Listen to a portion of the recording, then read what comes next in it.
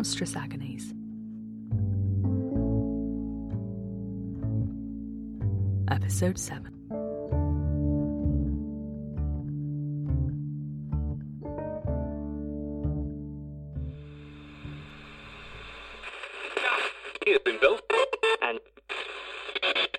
A threshold too weak now to resist.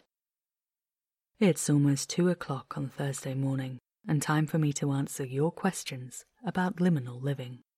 First tonight, when home comforts aren't quite as comforting as they ought to be. Like a lot of people who grew up a bit weird in a small town, I left home pretty young. Soon as I was able, to be honest. And I didn't look back. Spent a long time travelling. Been all over at this point. Lagos, Bogota, Tokyo. Spent a few brilliant years in Mumbai. All big, big cities. So many people. So many things to do and see. And God, the food. I might have settled down years ago if it wasn't for the food. There is nothing as exciting as finding a new dish you've never tried, or ingredients you've never seen put together in quite that way. Or even, a classic, something familiar as an old coat, but done to perfection. Thing is, I'm getting on a bit now. Eventually you see enough places, meet enough people, and it starts to feel sort of meh. It's all different, of course, but it's like it's different in a way you've seen before. I guess I was getting tired. Never thought that would happen, but there you go. I decided to hang up my old boots and try making a home somewhere. And that's where I ended up. Home. Back again, after God knows how long. It was all different, of course. Everyone I'd known either grown up into someone new or just gone. The whole island seemed smaller. I spent most of my childhood in this sort of perpetual state of low-level mortification. I couldn't do anything right. I was always too different, too distracted, too bloody weird. Nobody thought like me. Nobody felt the things I felt. And then I left, and it turns out the world's full of people like me, brimming with them everywhere.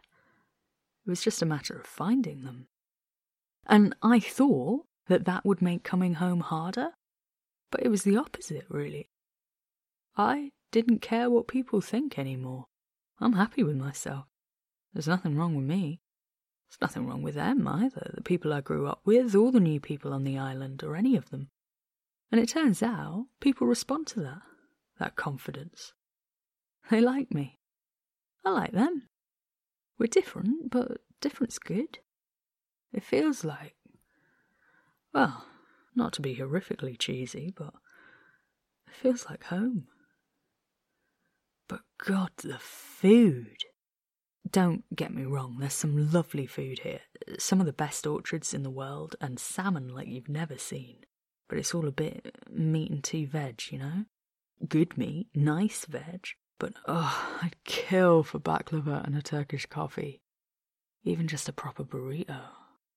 There aren't any delivery places that come out here. Probably for the best. Time's a bit weird here. And I can't imagine it's much fun popping out for a delivery and getting back to find 2 weeks have gone by instead of 2 hours. Not to mention your tips turning into leaves as soon as you're home.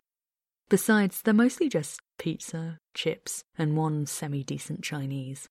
Not really the range I'm used to. I like being home.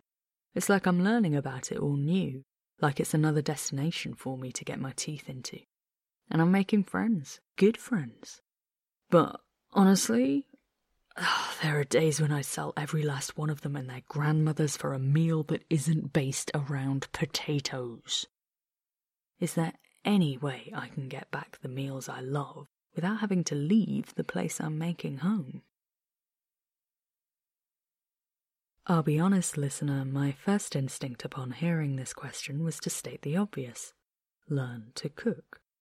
And I do think that if this is a feasible option for you, it would be an excellent choice. There's nothing like really getting to know your ingredients and how they come together to sharpen your appreciation of a dish. However, I realize that cooking is not necessarily an easily accessible activity for all our listeners, and I wanted to explore that a little more. Firstly, I urge you to start simple if you have limited cooking experience. Plan ahead and take shortcuts or make changes to your recipes however you need to. There are lots of pre-prepared ingredients available to make life a little easier, not to mention kitchen equipment designed for all sorts of bodies and abilities. This could also be an opportunity to reach out to your community and invite them to join you. Cooking and eating together is an enormously important part of many cultures, as I'm sure you've seen in your long travels. Perhaps you could ask your friends over to cook with you, sharing the tasks involved between you according to your experience, interests, and abilities. This would be a nice way to share the experience you had while traveling and give them the chance to share their own skills and insights. With what you've told me about your home, it sounds like you'll probably have to order ingredients and any specialist cooking equipment online. My only advice here is to stick to independent, creature-owned businesses who are often more accommodating for customers in non-standard temporalities. Legally, businesses can't refuse to deliver to divergent timelines, but many Sapio businesses charge exorbitant rates to do so. Of course, learning to cook won't meet your desire for a wide range of professional standard food on your doorstep, or at least not until you've had a great deal of practice.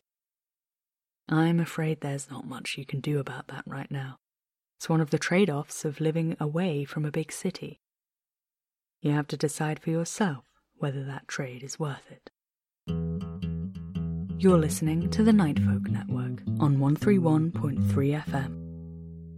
Tonight's second letter is from some would-be holidaymakers with clashing opinions on what rest and relaxation looks like. We are planning a holiday for next summer and cannot find a scenario that suits us. We would like to go on a city break, but we think that the countryside would be more relaxing. We want to go somewhere we can explore, somewhere with a nightlife. We think that a holiday is for relaxing and want to do nothing more strenuous than reading on a beach. Dancing is relaxing, not the way we do it, all the hips and gyrating. Well, now we're just being rude. We didn't see us complaining that night. That is completely different. We can't believe we are even bringing that up. Anyway, we are getting off track. We started it. We're not getting into it again. The point is, every time we try and decide how to spend the week, we end up arguing. Well, we just think it's important that we don't get bulldozed into doing whatever we want, just because we had control over the hands when we were making the bookings. Oh, that was one time. Would we give it a rest? How do we find a way to have an enjoyable holiday when we want such different things?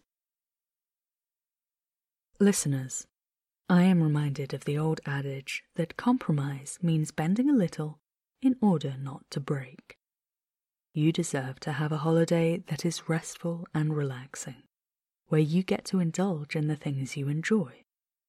For you, that will also mean having to do things that you find less engaging. However, the alternative is either a holiday that you hate from start to finish, or no holiday at all. The trick to compromise is, paradoxically, being clear about what you feel is non-negotiable. You might be willing to go to a busy bar or restaurant, for example, but draw the line at nightclubs. Or you might be happy enough to spend the day reading on the beach, but have a firm limit on how many times per week you do it. Hash these out between you and please be honest. There's no point pretending you'd be happy to do something when you wouldn't. It will only cause problems in the future. You mentioned that you felt bulldozed in the past. Avoid this by planning your itinerary together, with choices split between you. If you choose to go to a museum in the morning, perhaps you can pick where to go for lunch and how you're spending the afternoon. Remember, when you're doing things that you might not enjoy so much, try to stay positive. Keep in mind that you deserve to enjoy yourself without being made to feel bad. Then, when you're doing an activity that you've chosen, you can return the favour. There are lots of destinations that combine sunny beaches, easy-to-reach countryside, and a thriving nightlife. As long as you communicate clearly, be honest about what you want and need, and make room for your differences, I'm sure you'll be able to have a perfectly lovely holiday. Brought to you in association with Hearns of Windsor, outfitting the discerning hunter since 1602. Up next, are you making the most of your natural musk? We talk to the creature community's leading perfume designer, Moshe Berezovsky, about how this season's scents can help you.